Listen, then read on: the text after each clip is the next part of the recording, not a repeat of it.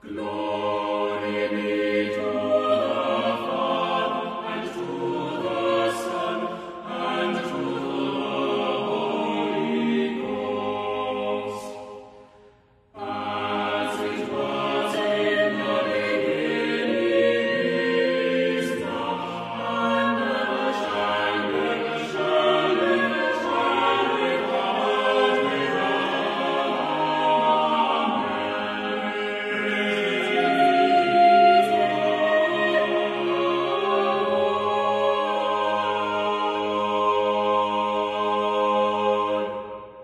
Greetings. Welcome to Haber Bros, a podcast for historic, cross-centered Christians.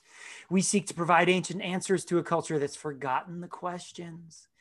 Thank you for listening this week. If you like what you're hearing or enjoy the show, please share it with a friend. This is the biggest way that podcasts grow. Say positive things about us on Twitter and Facebook. Retweet and reshare an episode that you like. Say why you like it. If you haven't yet given us a 5-star review, pause your recording and stop what you're doing and give us a 5-star review. And again, say what you like about it. We love feedback. Follow us on Twitter at @ClergyLay and join our Facebook discussion group. My name is Kirk Haberman, and I'm a church musician. And this is my brother, Chris, a priest. Hey, Chris, how are you?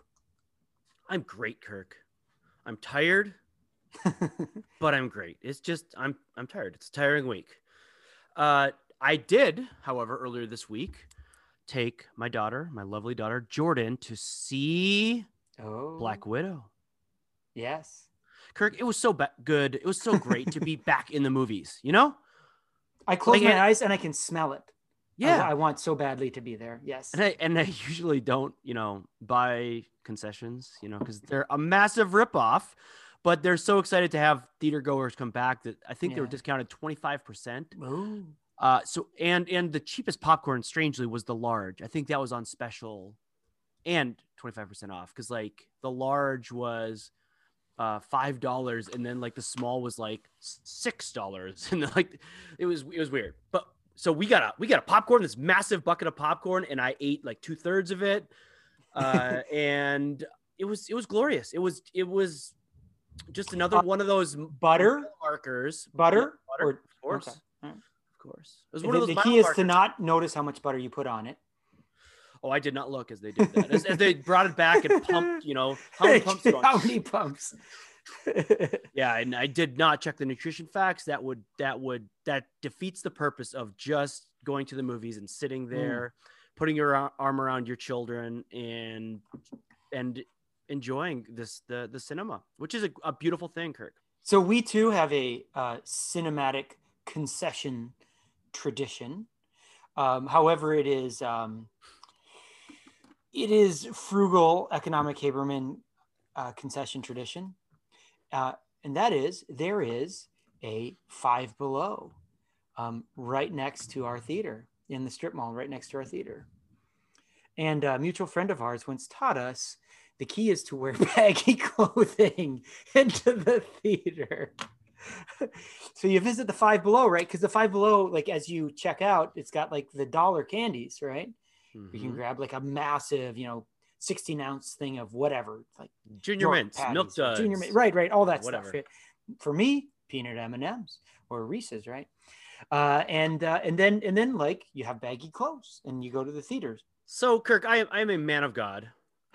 You are a godly man, ordained, set aside for this special purpose. So I was not going to include that I usually don't get concessions because we sneak stuff in. But if we're acknowledging that that's a thing, I remember. I always thought it was just a suggestion, the signage in the theater. Isn't it just we suggest?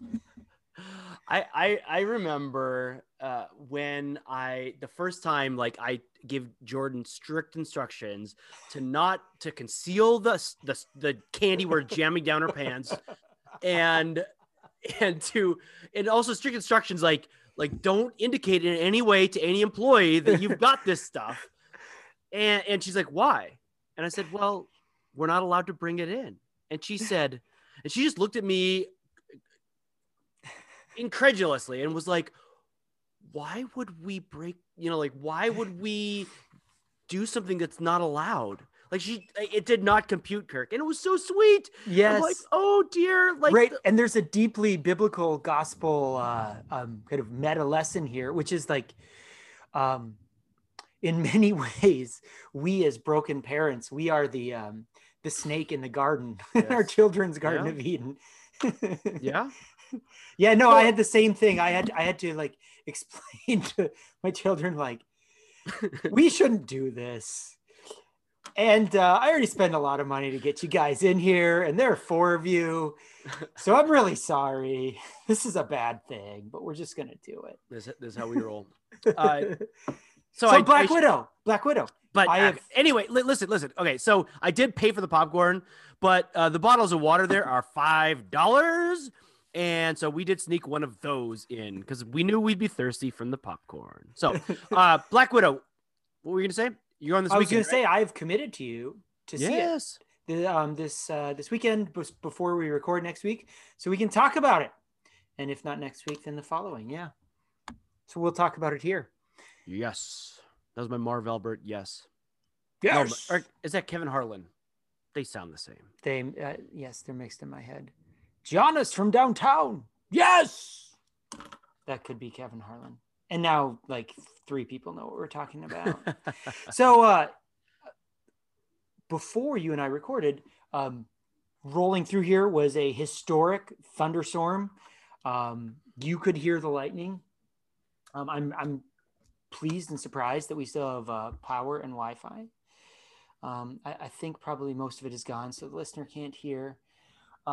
But I have had, so I saw that on the Weather Channel yesterday that it was going to be rolling through. And so I did a bunch of yard work this morning with a new lawnmower. Ooh. And by new, I mean not new. I got New it on to you. I got it on Facebook Marketplace. I met this dude in the parking lot of a Dollar General at a rural intersection in Western Pennsylvania at 9:04 p.m. last night. And he's like, do you want to see it run? I was like, yeah, I do actually. And it ran, and it kind of was clear that the push, the Self-propel? self-propeller mechanism wasn't working, which is fine. Whatever. I'm okay with that. Because it was a good deal. And so it took like 2 hours to mow just my backyard this morning because I think it needs a new belt. Like the moment it encountered any moderately tall grass, like the belt, it just like it's the blade stopped spinning. So I'm guessing that the belt, I'm picturing in my head the belt just like gently rubbing up against like whatever mechanism spins the blade and just like not catching. So it took forever. And I ordered, plus it was overheating. I checked the air filter. Like it might be the original air filter. It was so clogged. So I like right there in like outside on my iPhone, I ordered like an air filter through Amazon. So Mr. Bezos, I know you're retired, but please deliver me an air filter so I can mow my front yard. And I'm going to have to go to Tractor Supply tomorrow to get what I think is the belt, which I think will be the fix. So You're going to visit Real America. yeah. So what we're saying is maybe my frugality is not always beneficial. See, but I thought I had a cheat code, Christopher, because 3 years ago when my last mower broke, I got one on Facebook Marketplace and it was great. It lasted me for 3 years. So I thought that was a 3 good years thing. is not great, Kirk. Even if it's $50 or whatever. Push you spend. mowers are super cheaply built. Like they are not high quality. They're not great evidence of the technological progress of Western civilization, in my opinion. But Do you know what requires no spark plugs or gas?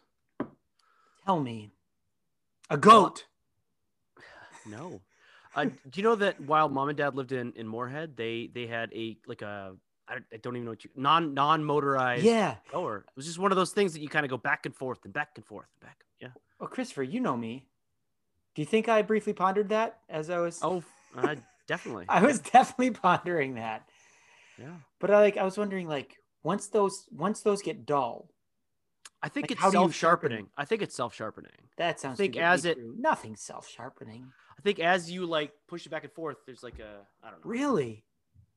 Because that Yeah. would be awesome. I think you have two parents you could ask about it. Yeah. I mean, but that sounds like, I don't know, too good to be true. Like, stuff just doesn't get better. Like, stuff just doesn't multiply. Like, you just can't have a meal and then it becomes hundreds and thousands of meals. Can you?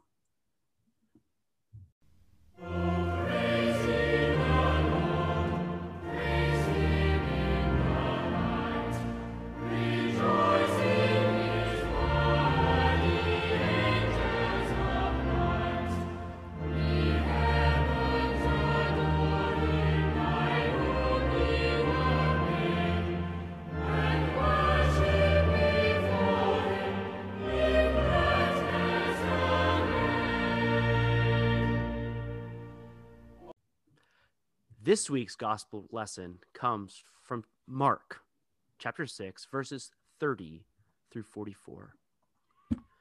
The apostles returned to Jesus and told him all that they had done and taught. He said to them, "Come away by yourselves to a desolate place and rest a while." For many were coming and going, and they had no leisure even to eat. They went away in the boat to a desolate place by themselves. Now many saw them going and recognized them, and they ran there on foot from all the towns and got there ahead of them.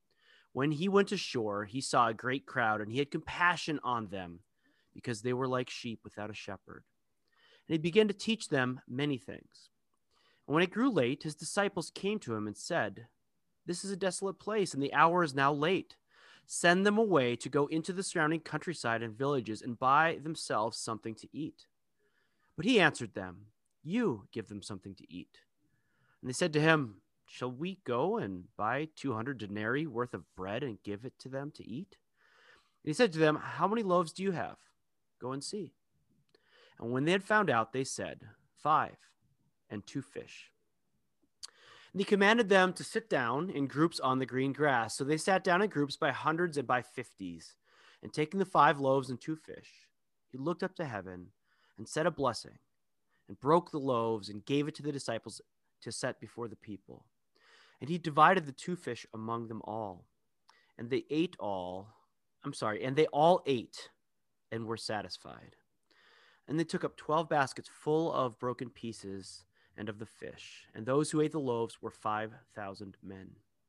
The word of the Lord. Thanks be to God. So last week we talked about the disciples going out, being sent out 2 by 2. And here they return. And certainly there are lessons, even if we agree that the instructions for them leaving were not universal instructions. There were instructions that Jesus happened to give at one time in one place. But we can still learn from that. We pointed out last week that there's companionship and encouragement in pairs. And likewise, as they return, the apostles, and an apostle is a technical term, which it means sent ones, these people who were sent out. So notice it was the disciples that were sent, but these apostles now returned. And what's the first thing they require when they come back? Jesus says, rest a while. Rest is biblical, and in a workaholic culture, in a culture that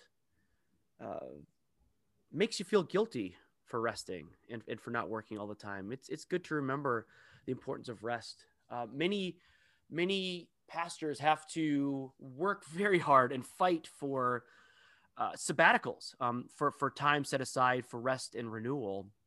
And oftentimes people in business say to them, they say, "We don't get sabbaticals. Why should you get time to rest?" Which is kind of a silly thing to say. Like, it's important for everyone. And just because like your business doesn't have the vision to see that you need this doesn't mean that everyone doesn't require rest. And so they go in this boat, but this is the geography of this area is curious in that, like, trying to go by boat to a desolate place, it's kind of easy for the people to see where they're going. And as we talked last week about how there is kind of a connection between the response of people and kind of the miracles that happen. And that the people who have faith, that they see. I don't want to lean too hard into this because it's not us that can kind of corral God and put him on a leash and make him do our bidding. I'm just merely pointing out that, in fact, these people who pursue Jesus get sustenance. Isn't that interesting? Yeah. So, it's don't want to also reassuring. Yes, indeed it is. Yeah. Where we see Jesus say that some people aren't going to listen, so dust off your feet and leave them. But these people are chasing Jesus down. And just, Jesus has compassion on them. And sheep without a shepherd, of course, this is a biblical term that's often used for people in the Old Testament without a king, without guidance. And that's who these people are. And Jesus is our good shepherd, and Jesus is our king. And the hour comes late, and they're hungry, and Jesus provides. So I'm just going to kind of skip some of the some of the details here to get to the broader point. And the point is this, that the miracles of Jesus are quite different than the miracles we see in Acts. In Acts, usually we see a miracle that a result of which is faith, that like God uses great works to as kind of evidence of his great power, where that's not what Jesus is doing here. And also, like, Jesus doesn't always feed everybody who's hungry. And what this is about the inbreaking of the kingdom. I mentioned that last week. We're seeing that a lot recently, that this is about the kingdom coming to earth and being made real. These people, they have eaten, and it says that they were satisfied. And this is no small thing in this hand-to-mouth society. To eat as much as you want would be a rare experience for many of these people gathered here. This is not so something that might happen only a few times a year. And the book of Deuteronomy, specifically chapter 8, verse 10, promises this sort of thing as a feature of the promised land, that people would eat and be satisfied. This is an indication of like the true promised land of this heavenly kingdom coming to earth. And we've talked before about the 5 loaves and 2 fish. I came across something that I'd never seen before, that Luther proposed that the 5 loaves represent things understood by the senses. There are 5 senses, right? And 5 loaves. And the 2 fish stand for the patriarchs and the prophets. The fish are cooked since many prophets were persecuted and martyred. So there's like a literal, cooking. Isn't that curious? 12 baskets left over represent the 12 apostles, the results of Jesus' work, which goes beyond things that we can know by the senses or learn from the Hebrew scriptures. So that's something I had not encountered before, where the traditional understanding, and we remember that many of the patristics, many of the early church fathers were very, very, what's the word I'm looking for? Inclined to allegorical readings of scripture. Yeah. Yes. Yeah. Exactly. And so like, it's helpful for us to, so I have heard like people I respect entirely dismiss the first 5 centuries of Christian preachers because they used allegory as a primary hermeneutic. And so it's reassuring to know, like, yeah, Luther did too. So like Renaissance divines who had a lot more scholarship at their hands didn't think themselves too good to read scripture the way, say, Irenaeus did, or Origen, or Cyril of Alexander, etc. Right? Yeah, I mean, Kirk, we would call this chronological snobbery, this right. sense of Yes. like, we are smarter than these early Christians, which, gosh, the opposite could definitely be said, right? That these church fathers, these are our grandfathers in the faith, and we need to read them and understand them better. And there is certainly in the Protestant side of things this sense that everything before the Protestant Reformation was kind of like we can, except for Augustine, right? Except for everyone loves Augustine. But here's the thing, right? You scratch Augustine's sermons for 27 seconds and you realize that's how he read scripture too. Yeah, for sure. Yeah. Yeah. So the traditional understanding that the church fathers give us is that the numbers are significant, that there are 5 books of the law, Yep. that they feed the people of Israel, just as the 5 loaves feed these people. And there are 12 baskets left over, just as there were 12 tribes of Israel. And Kirk, you may have more to say about that in a little bit. And Kirk, you and I have really, really come to appreciate how this is foreshadowing and a foretaste and a preparation for the Eucharist. That even the language that Jesus took bread, he blessed it, Yes. he broke it, and he gave it to them. Those 4 verbs are what he does on the night of the Last Supper. And in fact, we're given details here that the grass is green, I believe. Let's see, where does it say that? I just want to make sure this is true.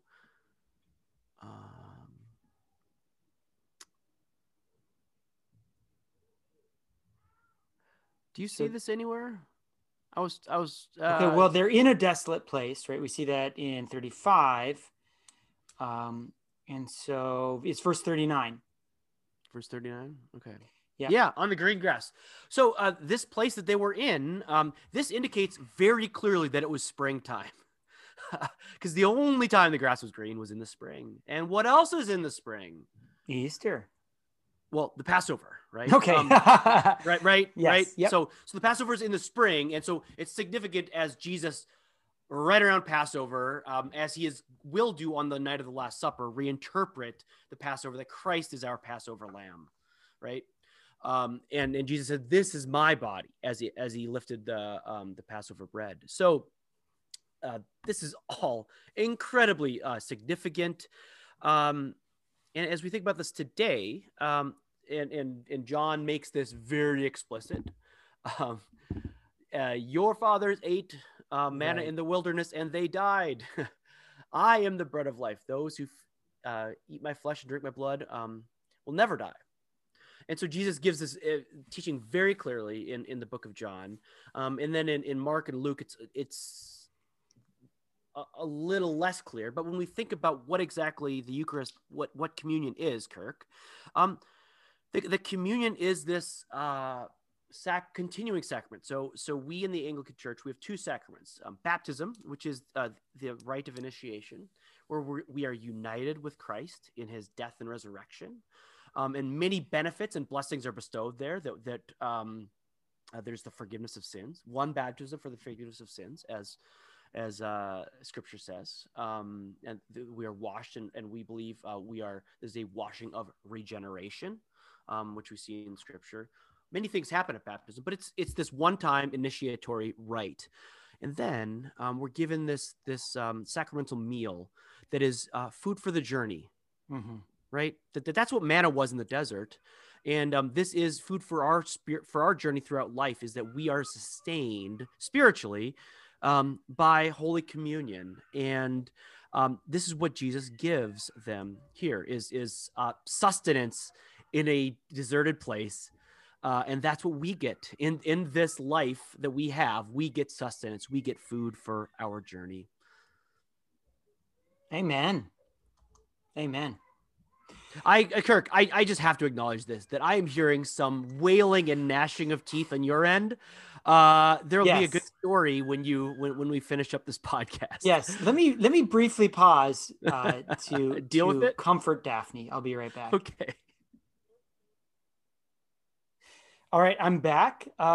So my daughter's mini crisis was the fact that she had spilled bubbles on a chair in the living room. It is distressing. It was distressing. Yeah. So speaking of distressing, this passage, for whatever reason, Christopher, I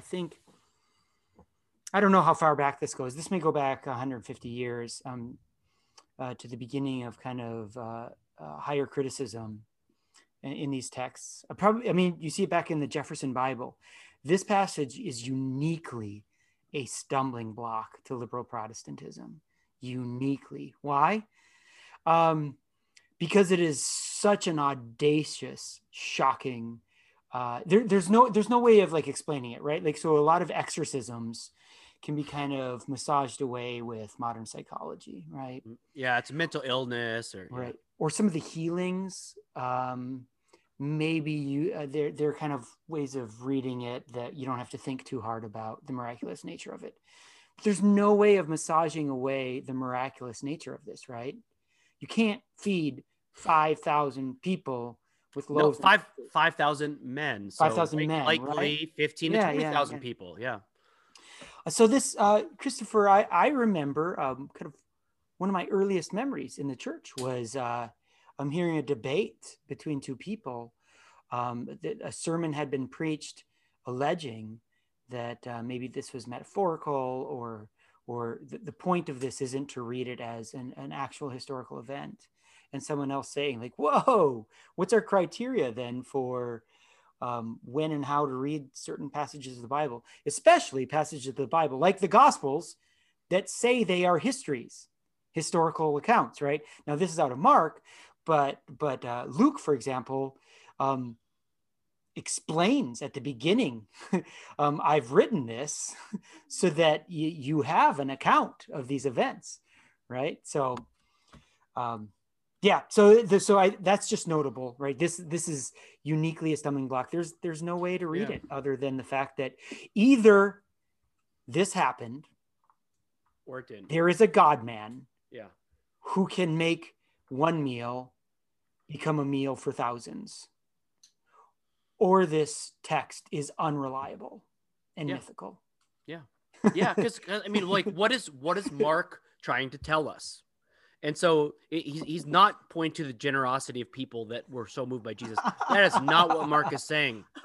So either it's reliable or it's not. You're Right. exactly right.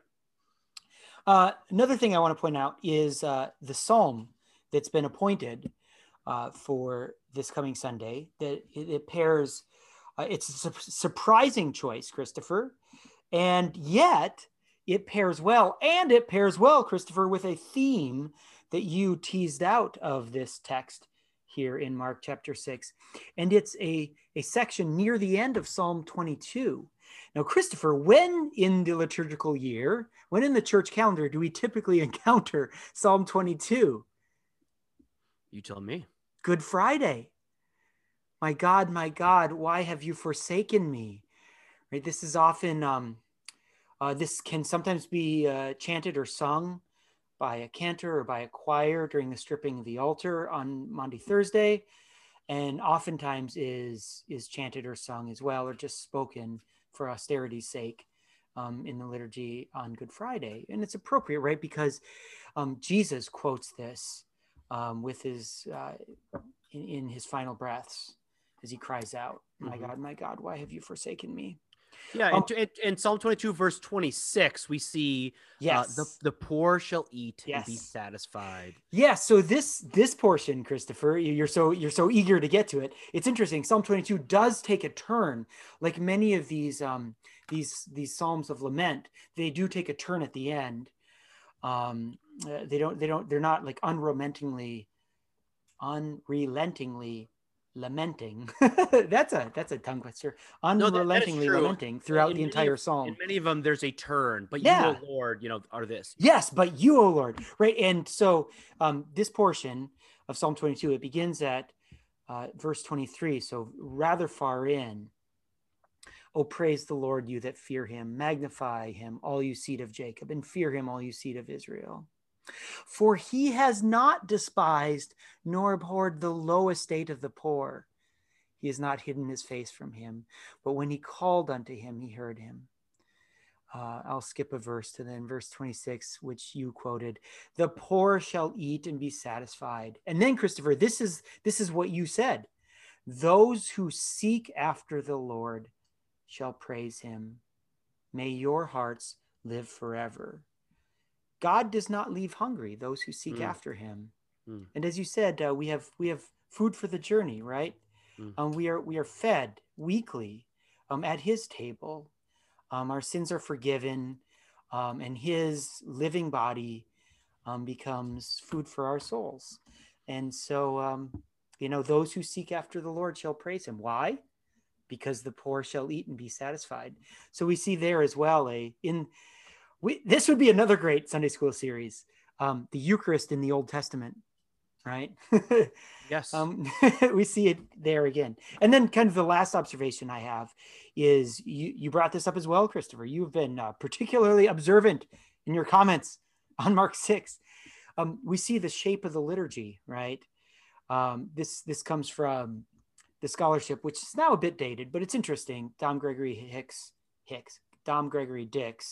from 1940. The book is titled The Shape of the Liturgy, in which he notes that you constantly have this sequence, this holy, magical, in not in the hocus pocus sense, but like magic has been slandered, I think, in kind of Enlightenment rationalism, but like what aren't miracles in the best sense miraculous, right? Isn't the fact that God can feed us, isn't that magical, right? So we have this kind of magical, miraculous sequence of actions throughout the New Testament, and you see it here as well, right? They sit, right? So like we sit down for God to feed us, right? They sat down in two groups. And they have the taking, right? The taking of the loaves and fish, looking up to heaven and blessing, take, bless, break, and then give. And all those verbs are very specifically there and in that order. So it's just remarkable. And that is all I have to say about that. Kirk, since you raised the Psalm, I just want to ask you if this pops out to you. Okay. Psalm 22, the first half of verse 24. For he has not despised nor abhorred the low estate of the poor. Is there any hymn lyric that brings to mind for you? Or the Magnificat. Okay. For he hath regarded the lowliness of his handmaiden. For behold, from henceforth all generations. Sure. He sure. Do you know what comes to mind for me? Tell me. Is a line from O Come All Ye Faithful. Lo, he abhors not the virgin's womb. Yes. So it's different, but yes. They like it has to be taken from this, right? Like he has abhorred not so the virgin's womb would be a low thing, right? Right. And connecting that with Mary, right? Who she recognizes, he hath regarded the lowliness of his handmaiden, right? Like she acknowledges her humble station and marvels that God would choose her and says yes to that. And Jesus abhors not her womb as a fit throne room, as his first throne room on earth. Yeah, I love that. That is so great.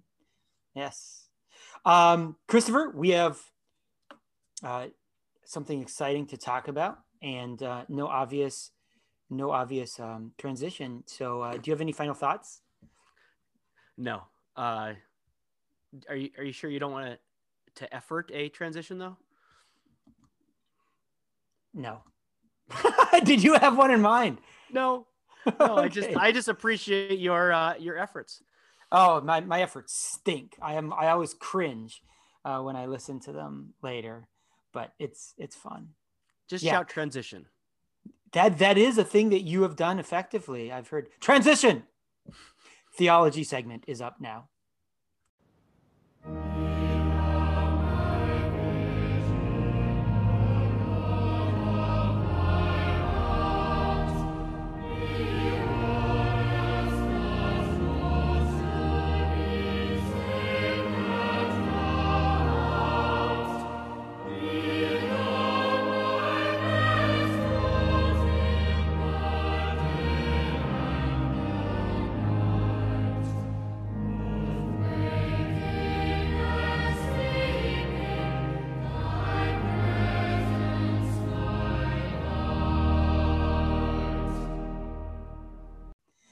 For our theology segment today, we're going to talk about different models of church governance or church polities, or as we could properly technically call it, ecclesiastical polity. And Christopher, in our context, in Anglicanism, one of the great Elizabethan Church of England divines, Richard Hooker, his magnum opus was The Laws of Ecclesiastical Polity, which was his great kind of apology for basically the Reformed Catholicism, which is kind of one of our great heritages in Anglicanism. a Catholic Episcopal polity that has been reformed and gospel centered. So, and there are reasons why we want to talk about that. In the Christian Twitterverse, our bishops here in North America are being dunked on a bit. And I want to come to a mild and winsome defense of Episcopal polity. But we thought that this would be a great opportunity to kind of do a brief survey of church polities, because even if you don't think you have a polity, that's a polity, and there's a name for that. So we wanted to talk about that. And let's talk about that one first, Christopher. And this is probably, I just type this up as the free church polity. Now, there are some churches in England and Scotland that are literally called free church. You know, you walk into, let's say, you walk into Smithton, a town, and you'll go to the town square and there'll be Smithton Free Church. And what that means is it is wholly independent of any larger church body. And so the belief among free churches is that the apostolic inheritance is wholly the faith once delivered to the saints, and not a visible church. So that is, Christ came to pass on kind of a body of teachings, right? The Bible, and nothing else. So there's no instructions for a visible church. When he ordained his apostles, that was it. And when they died, that was the end of them. And whoever maintains the teachings of the apostles maintains the apostolic church. And I think, Christopher, is this unfair to say that this is largely the belief of American evangelicalism? It's probably not thought through a lot. It might be incoherent. It might be kind of a premise that's kind of lurking under the surface. But that's basically the premise, right? Yeah, like the apostolic faith is just the faith, not the church. Right. Yeah. And that that's why, like, it's kind of interesting. There are, new churches forming. Like, there's the Foursquare Church that in like 1920 was like, let's just figure out what the apostolic faith is. And let's find these like 4 things that it was. And it's like, rather than saying, well, no, we aren't part of this inheritance. Like, that the body itself is not separated from the message. Right. Which is, something that we believe. Right. And so, like, the wheel has been invented and reinvented like dozens of times in America. Yeah. Yeah. And I would, you and I've put it this way, which I think is a really helpful way and really forces Christians to think hard about this, I think, which is a high view of the Holy Spirit is a high view of the church. So if you believe that the Holy Spirit is guiding, guarding, and protecting the saints in the faith, then you believe that his faithful are not abandoned here, but rather protected and are kept secure from generation to generation. And what is the vehicle through which those things are kept secure? But the church, right?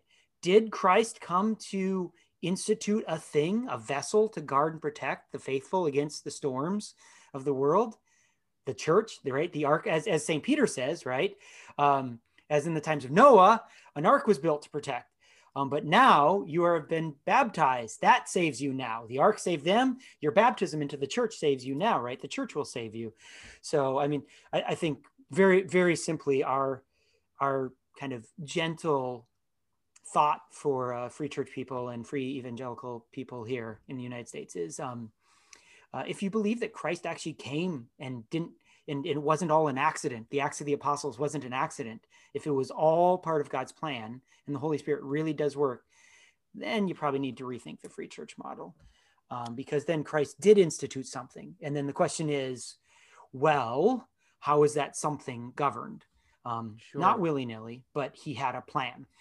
and so, we see this actually working itself out in the words of Scripture. Like, so we have these things called the pastoral epistles. So Paul's epistles are kind of broken up into different kind of portions, and the pastoral epistles would be the Timothy's and Titus. Yes. Where like before the long before the Bible was canonized, and like before there were New Testament scriptures, there was the church, and the church is like has a structure, and like he describes like qualifications for an overseer.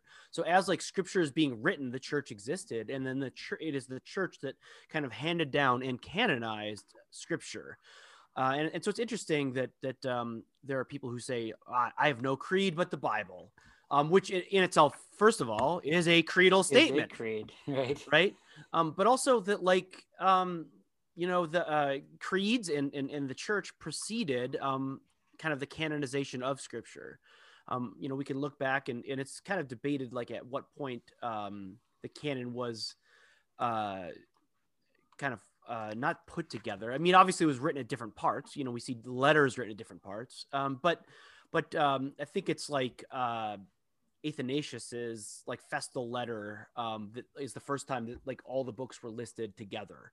So was it possible that they were kind of understood to be, as Paul was like, you share this letter with this other church? I don't mean to like go too far down this rabbit trail, but like it is interesting that people are like, no, Bible only. Don't acknowledge that in fact there were like bishops and priests and deacons that kind of predate the Scriptures. Yeah. And we'll want to get into historical arguments a little later. So the next polity after free church is the congregational polity. I think I want to kind of build from most loosely organized to kind of most thoroughly organized. So the congregational polity, there are some churches, maybe you've even attended one, that are called a congregational church. And the rationale behind that is that the local congregation rules itself, elects its own leaders, both clergy and laity, ordains its own clergy, and is a self-governed voluntary institutions. And the best example of this is are the Puritan churches in New England, which as they fled the Church of England in the 16th and 17th century, they self-consciously wanted to choose a different church polity, and so they decided on a congregational polity. And later on, those became they became called congregational churches. And then I think is the largest body of that, I think it's called UCC, United Congregational Church. United Church of Christ. United Church of Christ, like loosely called the Congregational Church. Yeah. But there are many congregational churches that don't like use this term Right. to describe them. But Yep. many Baptist churches are congregational. Mm. And there are some. So it's interesting. Some of these breakaway. So there's a breakaway ELCA congregation that calls itself the Lutheran Congregations in Mission for Christ, the LCMC, which differs significantly from the ELCA and the NALC. Right. In that like they are very congregational in their polity. So Yep. So that is another way of organizing your church bodies. Then there's the Presbyterian polity. So this is many Reformed churches, notably those in the Presbyterian and Continental Reformed traditions. So if you ever drive past a Reformed church or a Presbyterian church and you're like, what's that? They're governed by a hierarchy of councils. And so like think of the councils, this hierarchy of councils as rungs on a ladder. So the lowest level council governs a single local church and its members are called elders. So like a Presbyterian church will have elders.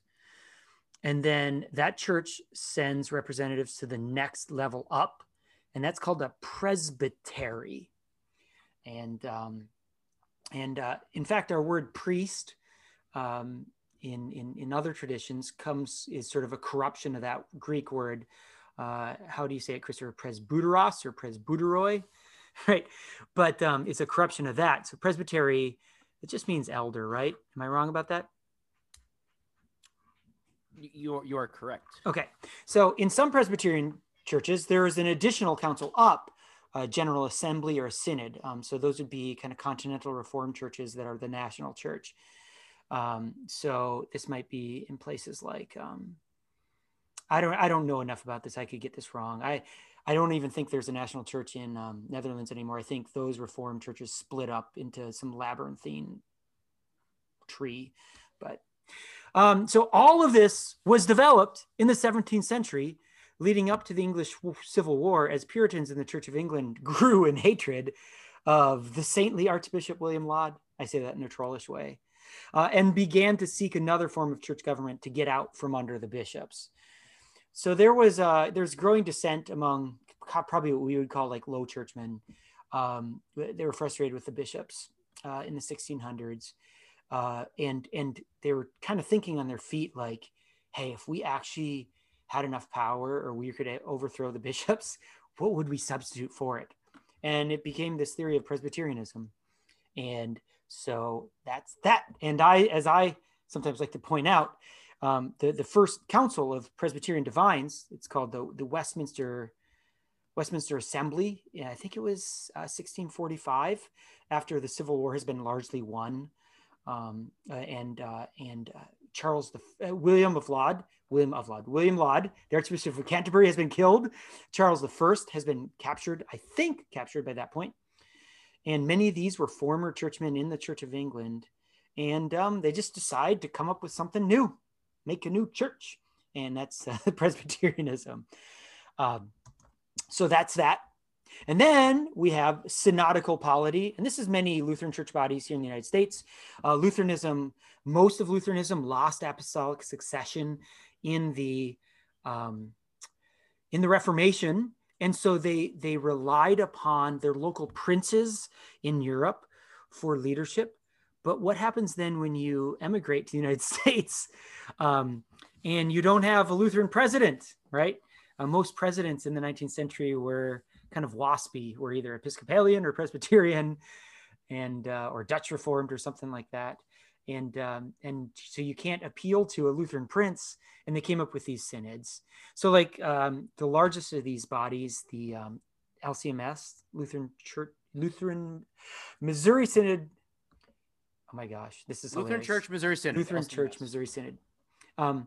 They are a synod, so they just kind of send representatives to a larger body, but they have basically an archbishop, Matt Harrison, but they can't call him that because they've lost apostolic succession, and as a result, they don't. It's not important in their eyes. But they think the apostolic deposit is just the faith, not the passing on of authority, which we'll get to in a moment. Because Christopher, let's talk about episcopal polity. Churches having an episcopal polity are governed by bishops. The title bishop comes from the Greek word episkopos, which translates as overseers. Bishops have authority over the diocese, which is both sacramental authority, right? Christopher, your authority to preside over Holy Communion flows from the fact that your bishop ordained you to do so, right? He tasked you to do this, to pastor to a particular community, to preach to them and to give the sacraments. But it also transfers to a bishop political authority. So as well as performing ordinations, confirmations, consecrations, the bishop supervises the clergy of the diocese. Sometimes they're called the pastor of pastors, and represents the diocese both secularly and in the hierarchy of church governance. So Christopher, do you have anything you want to add to that before we kind of talk about the pros and cons of this model, and maybe a little defense and discussion of church history? Well, I do want to kind of step forward and provide a little bit more nuance and information about how the ACNA works. Because not all Episcopal polities work the same way. Like Roman Catholics have an Episcopal polity. Even the Pope is a bishop. You know, he's the Bishop of Rome, and so I think it's good to simplify things, but then as we simplify, we can also clarify. So that's where I want to provide the nuance. So oftentimes people say, well, there are congregational churches that give a lot of authority to the congregation and particularly the members who essentially vote on many things. And then there's Episcopal polity, which is very hierarchical. Well, yes, we are hierarchical with bishops overseeing, priests, which oversee churches.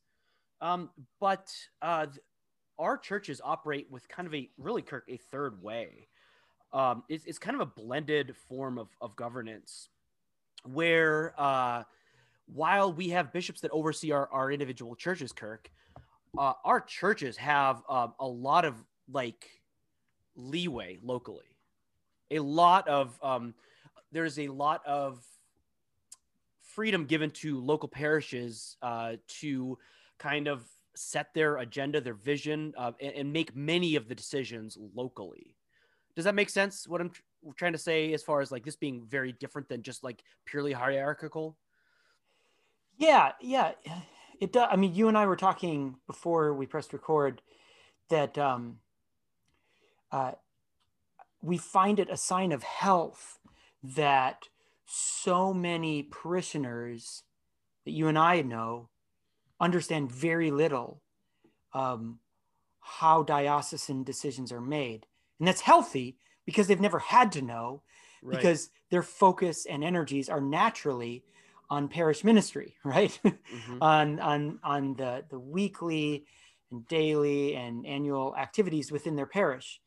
And so, when a car is running right, you don't have to know how the engine works.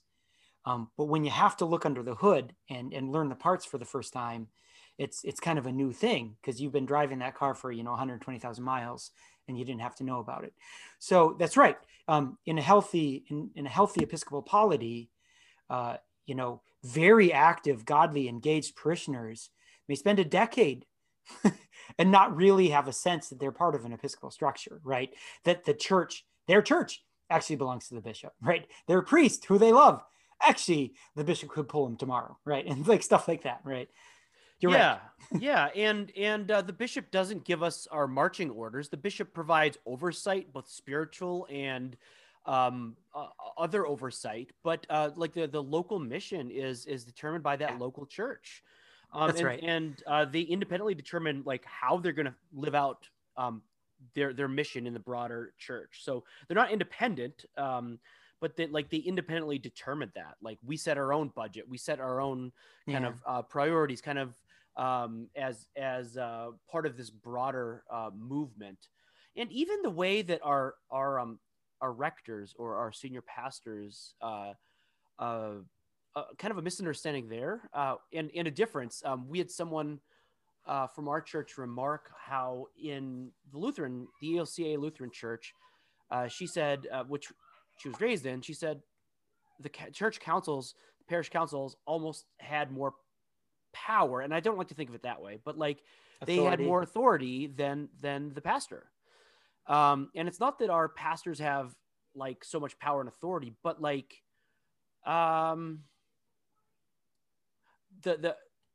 it isn't the local church that like, I don't mean to misspeak. I don't want to misspeak. I'm afraid to misspeak and like dig a hole, but like a lot of people think that like, so even as you are part of a church, Kirk, that is searching for a rector, and you will like that your church will decide whether to approve the candidates that come through.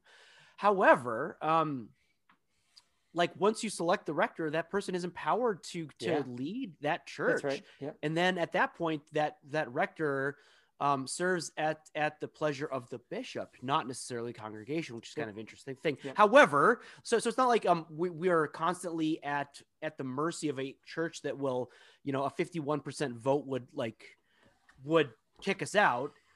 If there's ever contentious relationships there, like we've already kind of lost. I guess is the point. And so it's not that I wield authority with an iron fist, but we have to wield it, our authority in a Christ-like way, a servant-like way, a compelling way. And if people aren't following, then we kind of have to like realize that on our own. And well, I want to, in a moment, I want to make an apology, an appeal to American Christians to think more positively about authority. But I've heard this.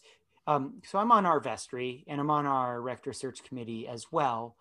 And it has been described to me with the proviso that this is a rather crude distinction, but a helpful distinction. The vestry largely makes the which is a term that means like parish council or church council. Yep, church yep, board. yep. Yeah. It's like a very like waspy Episcopalian word. Like yes, Yeah. I the mean, vestry. and it's simply like the term comes Yes. from The like people who room- met in the room where the room people where- put on vestments. put on vestments. Yeah. That like That's right. as this. Yeah. Anyway, go on. Yeah, like the room around the corner that you could never see, but like Yeah. the choir and the priest came out of, they were coming out of the room where you put on vestments, so they called it the vestry, and that's where the council met, and so it just became known as the vestry because that's where they met. Yeah. But anyhow, the vestry is responsible for everything in the nave up to the altar rail, and the priest has authority from everything beyond the altar rail, which is to say that there's a balance and an understanding that the priest has authority from the bishop to do word and sacrament and to cast the vision in that regard.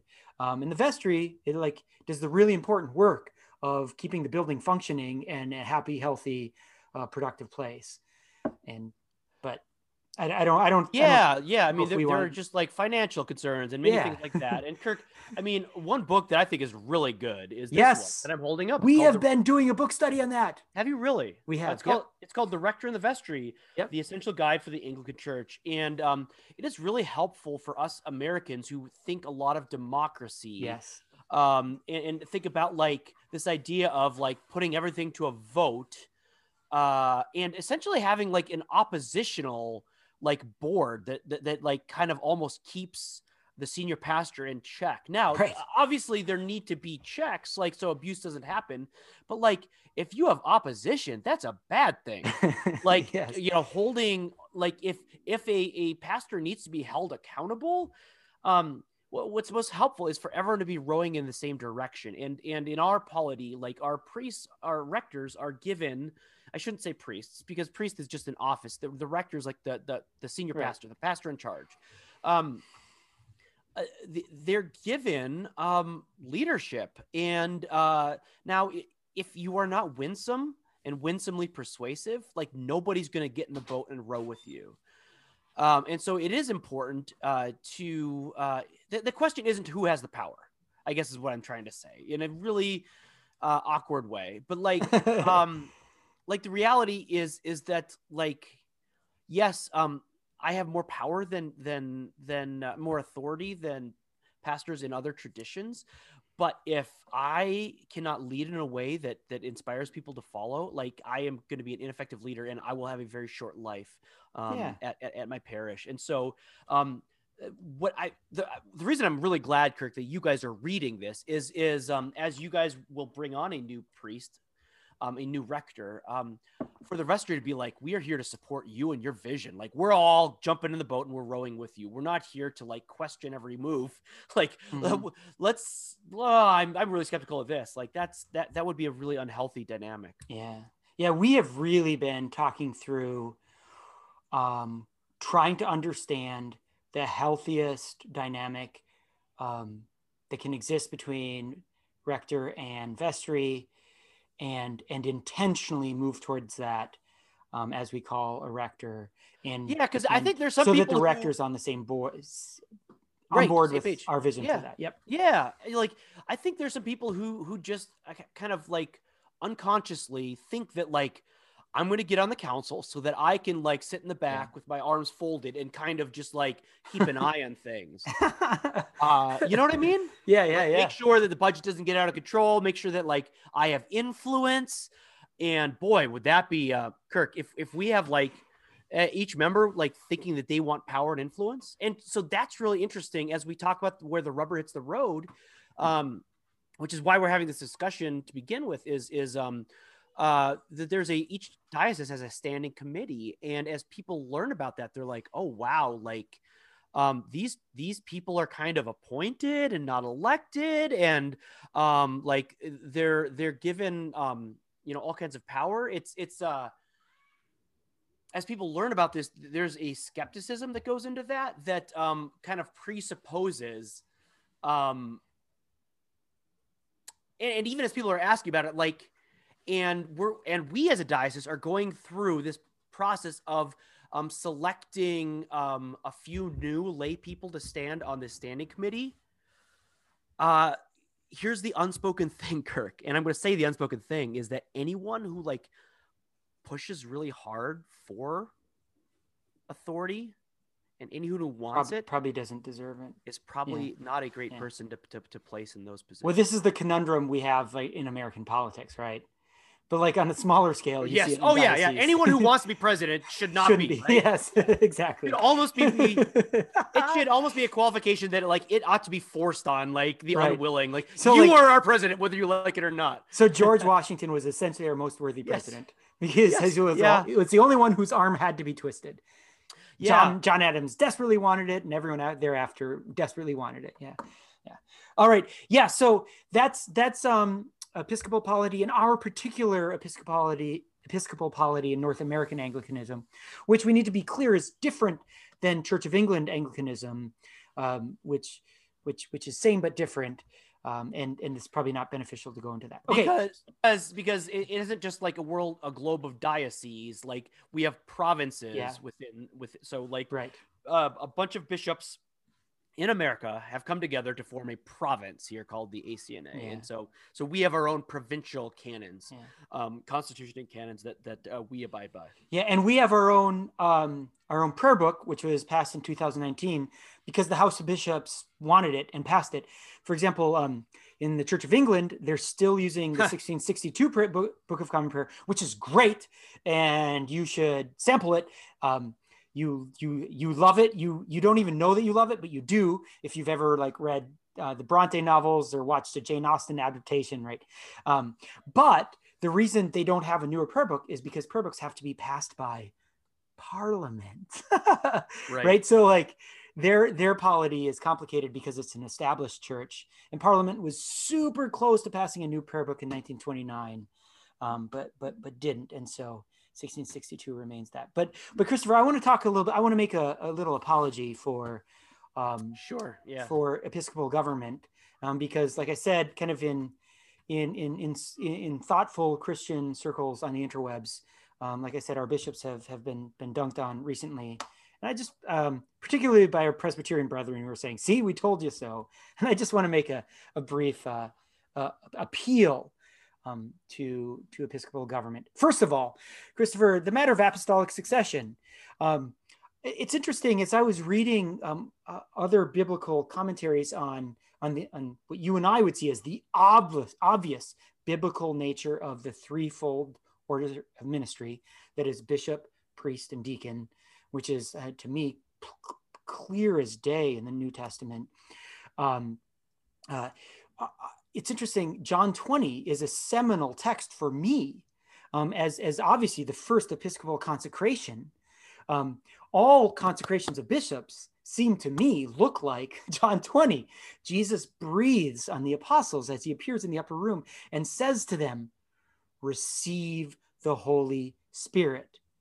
And then he passes on to them what we call the keys, right? Whosoever sins you forgive are forgiven. Whosoever sins you retain are retained, right? He's giving them the apostolic ministry, which is the ministry of reconciliation, the forgiveness of sins. Why did Christ die on the cross, Christopher? As a sacrifice for sins. Yeah, to forgive our sins. To reconcile us to God. Yes. And as St. Paul writes in Colossians, like our ministry is a ministry of reconciliation, right? So like you have these people that are consecrated. The Holy Spirit is passed on to them through the laying out of hands and the breathing upon them. And I mean, that is, if you've ever seen a bishop ordained or consecrated, that is what is happening, right? So I think you have the apostolic succession, and the bishop, Christopher, who consecrated you, the bishop who confirmed me, was consecrated by a bishop, who was consecrated by a bishop, et cetera, who was consecrated by an apostle, who was breathed on by Jesus. There's an unbroken line of apostolic succession in which the faith was passed on and the authority to teach and administer the sacraments was passed on. And that is a powerful thing. And there are texts where we see that authority isn't passed on willy-nilly or by accident or just kind of people who are inspired or who speak with authority are permitted to preach, but we see that authority is very specifically and, dare we say, sacramentally passed on. For example, in Mark, we're going through Mark this year, Christopher. In Mark chapter 3, verses 14 through 16, we see the commissioning of the apostles, of the disciples. And I'll just read here. And he ordained 12 that they should be with him, and that he might send them forth to preach, and to have power to heal sickness, and to cast out devils. I mean, there's the word, and he ordained 12, right? Mm-hmm. We have ordination in the Gospels. In 1 Timothy, Christopher, you describe these as the pastoral epistles. 1 Timothy 2, verse 7, we read, whereunto I am ordained a preacher and an apostle. I speak the truth in Christ and lie not, a teacher of the Gentiles in faith and verity. I will therefore that men pray everywhere, lifting up holy hands without wrath and doubting, etc. And we see in 2 Timothy 1, verses 6 and 7, wherefore I put thee in remembrance that thou stir up the gift of God, which is in thee by the putting on of my hands. I mean, how do you get around that, Christopher? I'm going to repeat that again, because I think if you're sort of kind of just in kind of a large, happy American evangelical church, you probably haven't had eyes to see this passage and have just kind of glossed over it. Wherefore I put in thee remembrance that thou stir up the gift of God, which is in thee by the putting on of my hands. For God hath not given us a spirit of fear, but of power and of love and of a sound mind, right? These are the fruits of ordination with the laying on of hands. And then I already brought up John 20, I guess. So, but finally, Christopher, I mentioned this before to you, and I've talked about this a lot. I bang on this drum a lot. The Council of Jerusalem in Acts 15. A bunch of stuff happens, right? This is the council. What do we do with this growing body of Gentiles? They're ritually impure. They haven't been circumcised. Are we going to get them circumcised? Are they permitted to eat pork? What about kosher eating? All this stuff. What do we do with them, right? And they're people on both sides. The Judaizers speak, and then those that are more kind of laissez-faire with the Gentiles speak. And who stands up and makes a pronouncement? James the Just, Bishop of Jerusalem. And Christopher, how many dissenters speak after him? None. He offers, he offers the decision. Yeah. When the bishop delivers his counsel, well, that's that. And so this is, Christopher, I would say authority is biblical. It's godly. Oh, yeah.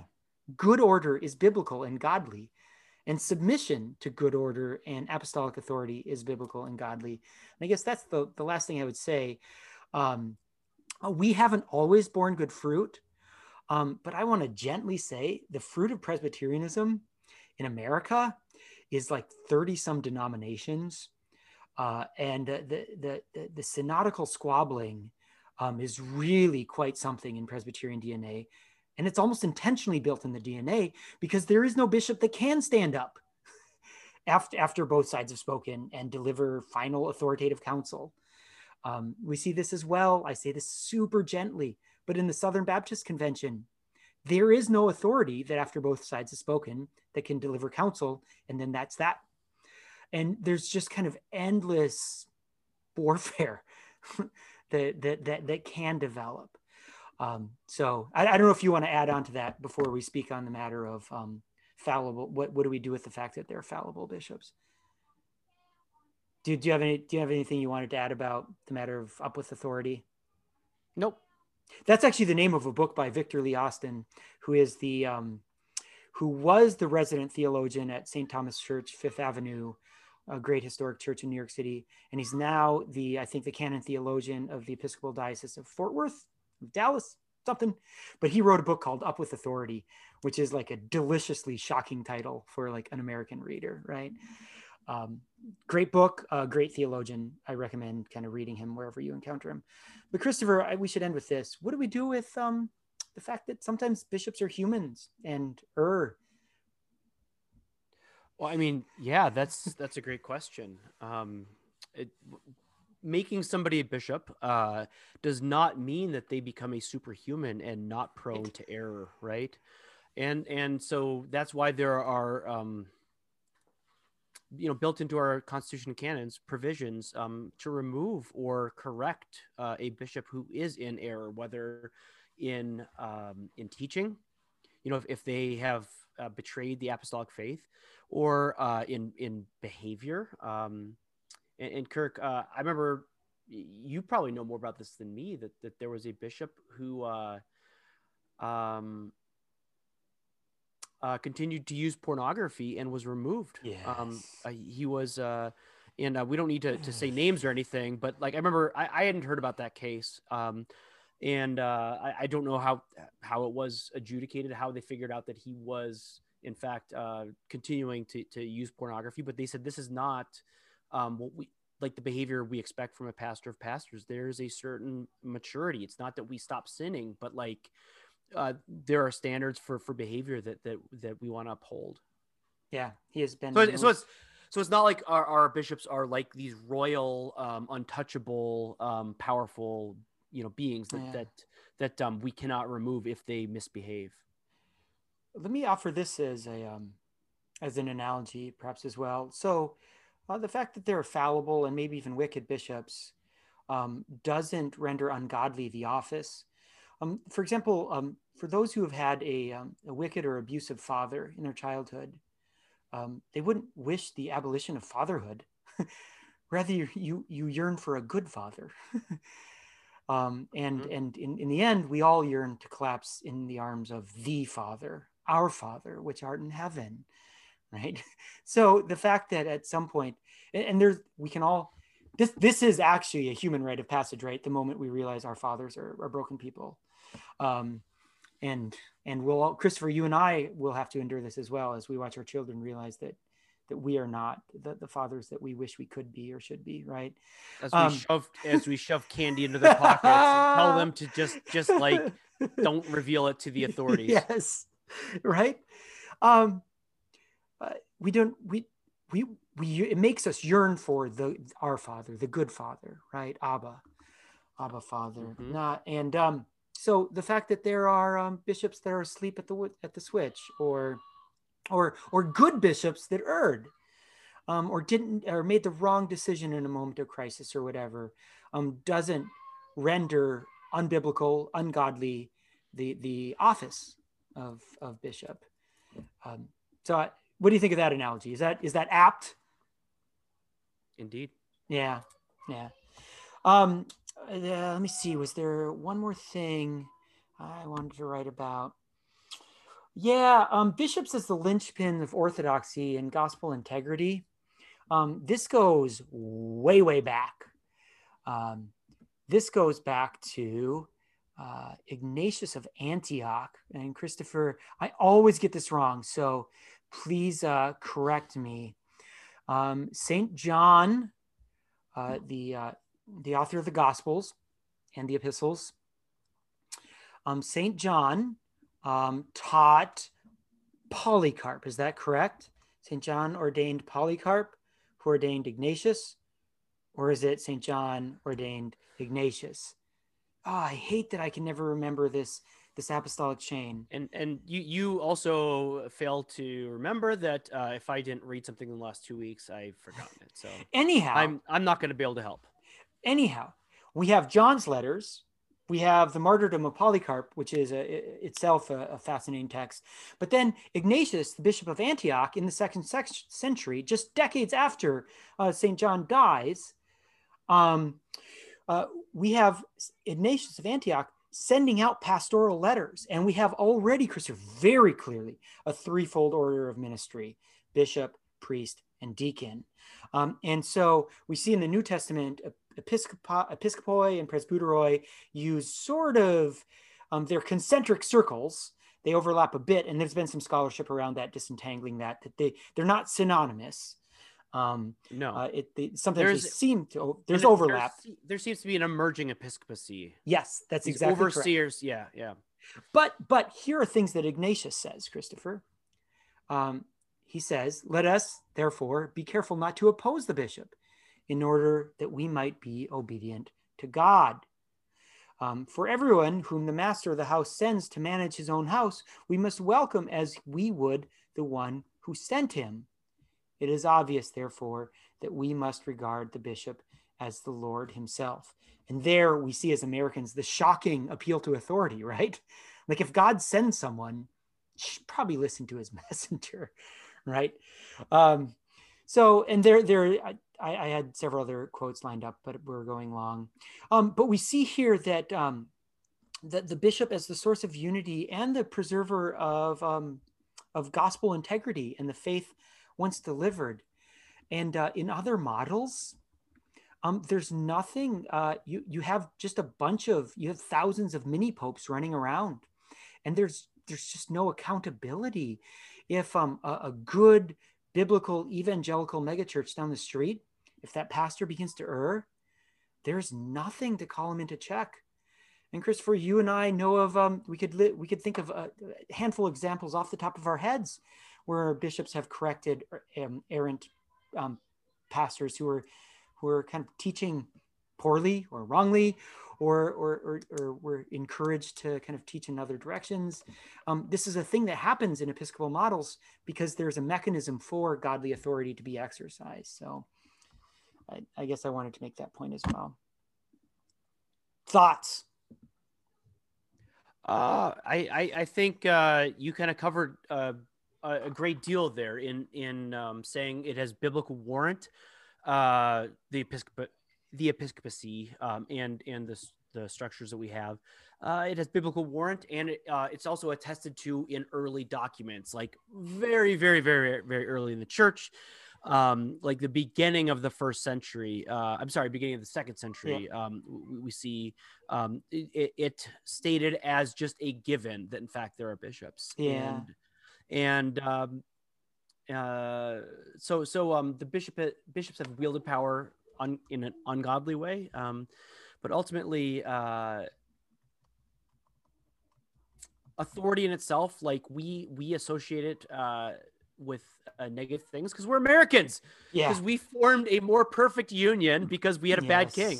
Yes. And that doesn't make authority bad. And I think you said that very well, Kirk.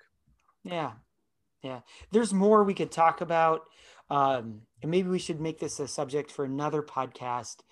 The Protestant losing of the plot. Like the point was reform and reunion, not revolution and disarray.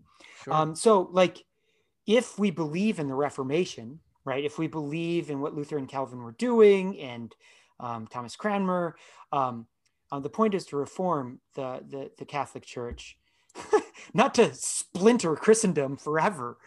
And reform ultimately means reunion, right? That we all become Catholics again, which like that may really zing some people in the ears, but that means that like ultimately we're all going to be Catholic Episcopalians again, God willing, right?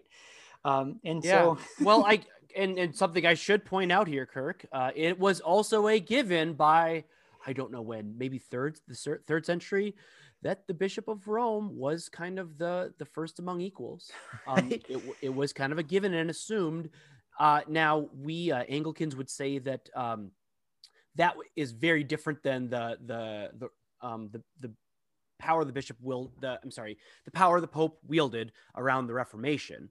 That like sitting ex cathedra and kind of having an authority that essentially trumps Scripture, that seems to be in conflict with Scripture, like that was the conflict of the Reformation. It was one of epistemology and one of understanding what the Pope was. Is that like and Kirk, this is interesting for our free church and kind of lower church friends. Is do you remember? So this will be like me stumping you. Hopefully you'll get it right.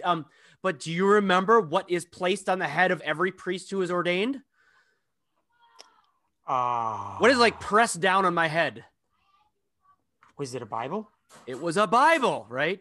Because like we do not have authority above it and beyond the Bible, and neither do our bishops. Is Yeah. that like we serve the Scripture? Well, it's We serve the Word of God. and to our kind of lower church brethren, when you see the bishop's mitre, that is the pointy hat, on the back, if you ever see a bishop from behind, it looks like they have like two like rat tails, right? Like two little tails. Mm-hmm.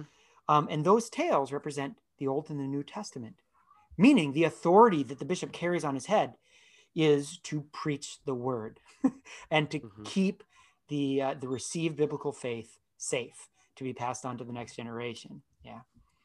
Yeah, and the words of the ordination service are powerful of faithfully passing on that which you have received. You know, it's Amen. and we could go on and on about this. Like the collar that I wear is A dog collar. it shows that I'm a slave of Christ, and Yes.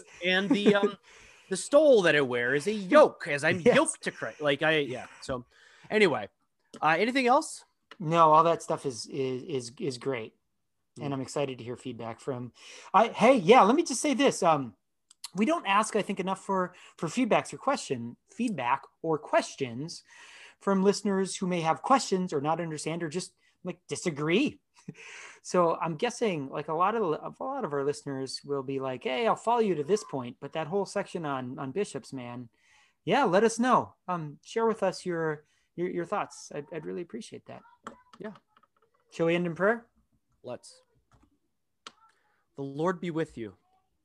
And with your spirit. Let us pray. Let your merciful ears, O Lord, be open to the prayers of your humble servants, and that we may receive what we ask. Teach us by your Holy Spirit to ask only those things that are pleasing to you. Through Jesus Christ our Lord, who with the same Spirit lives and reigns forever and ever. Amen. Amen. O God and Father of all, whom the whole heavens adore, let the whole earth also worship you. All nations obey you. All tongues confess and bless you. And men, women, and children everywhere love you and serve you in peace. Through Jesus Christ our Lord. Amen. Amen. The grace of our Lord Jesus Christ and the love of God and the fellowship of the Holy Spirit be with us all evermore. Amen. Amen. Next week, Kirk. Next week.